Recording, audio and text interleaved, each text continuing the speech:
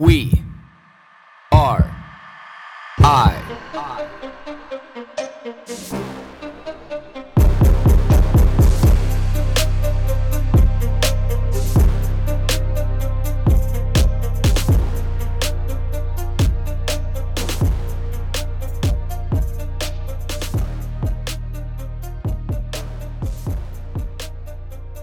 Good morning, everybody. Wednesday, halfway through the week. Now, something that has been on my mind for a long time, but it's becoming more prevalent right now in real time than ever. And is when we allow too much of our personal convictions to be able to enter into, an arena, a situation that affect other people. When we lose the ability to be able to subjectively and objectively look at what's going on around us and make a sound decision. Now, I say this because in Canada, whether you want to believe it or not, we are at an incredibly big crux. Our Prime Minister hates unvaccinated people so much, he's willing to be able to persecute himself in public opinion from around the world. He's become a laughing stock to people around the world as now an example. Like there's a professor in New Zealand who teaches totalitarianism and how to avoid it, to recognize what totalitarianism is and how to avoid it. And is using Justin Trudeau right now as an example of a living, breathing, today time totalitarian dictatorship in Western culture. Now, I say that in contrast, and there's countless examples like that now in Canada. A lot of the government officials are starting to be able to have relief on that pressure. Like you see it in Ontario, you see it in BC. They're the fence sitters. Manitoba's like a ghost. And Alberta and Saskatchewan are just like pound fucking sand. And then you have Quebec that's just this extremist fascist party that is just mind-blowing how deep the rabbit hole Quebec is in.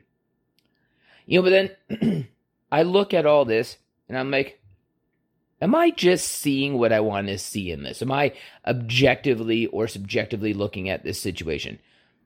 Like, let's look what's happening at other places around the world.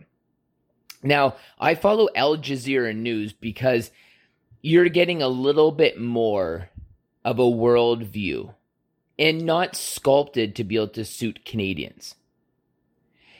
And when you see that the European Union and a lot of European international companies and organizations have said getting booster shots, it doesn't ruin your immune system, but it makes your immune system weak. Now, Dr. Robert Malone was just on the Joe Rogan podcast, and he said this exact same thing. And now there's been attack articles come out that say that was fact-checked and it was wrong. Well, how is it wrong when multiple other EU organizations are coming out with the same thing? This is the problem with where we live. We've got trapped in this bubble, and most people don't realize what it's like around the world. So I was like, what was the attendance at the Raiders-Chargers game? Because, it was packed. And not all those people are double, triple vaccinated.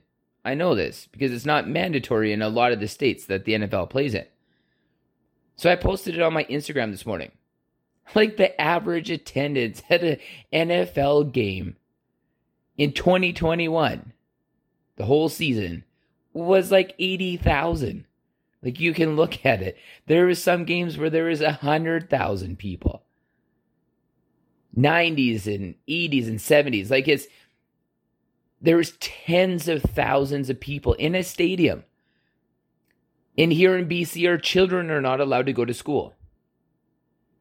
Now you have psychologists and doctors, virologists and epidemiologists now petitioning the Ontario government saying what you're doing is socially and academically harming our children by doing this. More people standing up, saying, get us out of this bubble.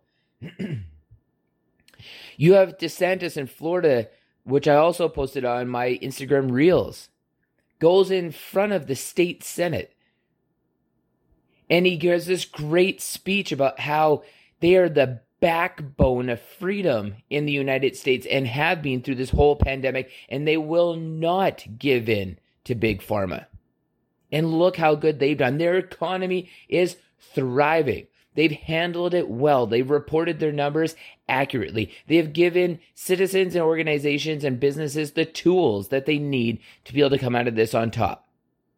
And when you have Democrats and Republicans stand up and applaud him multiple times in a 3 or 4 minute speech, standing ovations 20, 30 seconds long, multiple times, you can't tell me that what he's doing is wrong. Because you have both sides of the parties coming together. This is what it's like to live in other places besides here and besides in Canada, where we've taken this ultra-fascist totalitarian rule and made it normal life.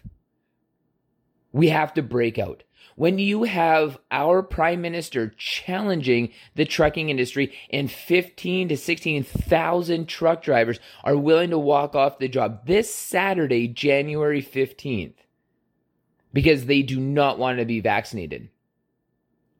And you are going to play chicken with the people who feed your country.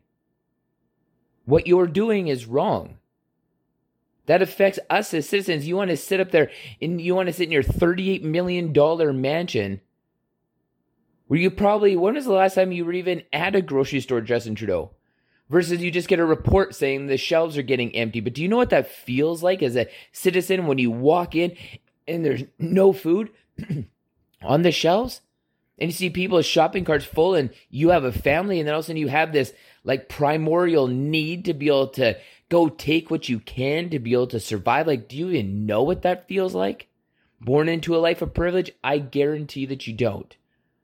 But what you want to do is you want to promote hate and hate speech across Canada, vilifying the unvaccinated people when it is well known in all of our province that over 50, 60, 70% of the people who are in hospital are people who are vaccinated either 2, 3, or once. The percentages are there, the numbers are there. You have to be willing to see them. But this is only what it's like in Canada. This is what it's like in BC.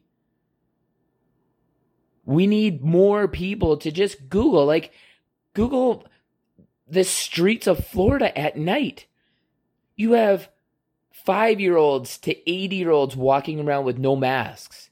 You have no vaccine mandates. You have no vaccine passports. You have no disruption in life. That's what it's like. That's what it could be like here. But we have too much government oversight, too much government intervention. Then you have a conservative MP that goes on CPAC and says that the Canadian government has been spying on 33 million Canadians. 87% of Canadians have been illegally tracked in their daily movements by the federal government. And now there's an investigation being launched by the Ethics Committee. Because this was all done behind Canadian Parliament's back. There was no parliamentary interjection. And there was no willingness to be able to forfeit this by the Canadian population. We know this. When are we willing to be able to see what is right in front of us? When are you willing to get angry enough that you're not going to keep buying into this system because you can realize how we can be living? This has nothing to do with COVID anymore.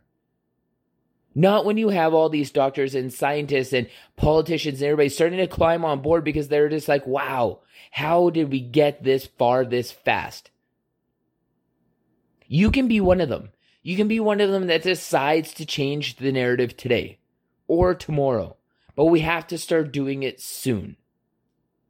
Because you know what's going to happen next is all of our health ministers and our premiers and everybody is just going to start patting themselves on the back like we got ourselves out of this. No, you didn't. You fucked with shit long enough that you were willing just to give up on the narrative, and this could have changed years ago now. And thank God that there's somebody like Scott Moe, the Premier of Saskatchewan. I would have never even have known his name, except for he decided to stand up against this. And in December, make it very publicly known that he's not going to buy into this. And hopefully it gives Jason Kenney a little bit extra balls, not to flip-flop like what he does routinely all the time.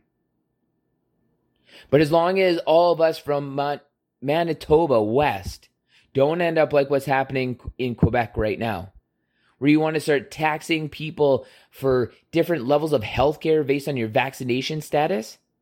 Well, how about me, who's literally gone to the doctor now 5 times in the last 20 years, and only because I've had to because of COVID shit to get my exemption, where I never even would have gone to those 5. I could easily have gone 30 years with never going to the doctor. And I'm unvaccinated, and you want to call me a burden on the healthcare system. Wow. But I can smoke and drink and be obese until I need such dependence on the healthcare system that I can cripple our federal budget because of it. It's time that we start looking at our lives, Canadians. When are we going to wake up? Not in just regards to COVID, but by how we let all these things happen because we're air quotes too nice. Well, you know what? Grab some fucking balls. We need our lives back. We need them back yesterday. Not for us. Robert Malone made a great point. This is for our kids and our grandkids. What are we willing to leave them? And if that doesn't make it a priority to you, I don't know what will.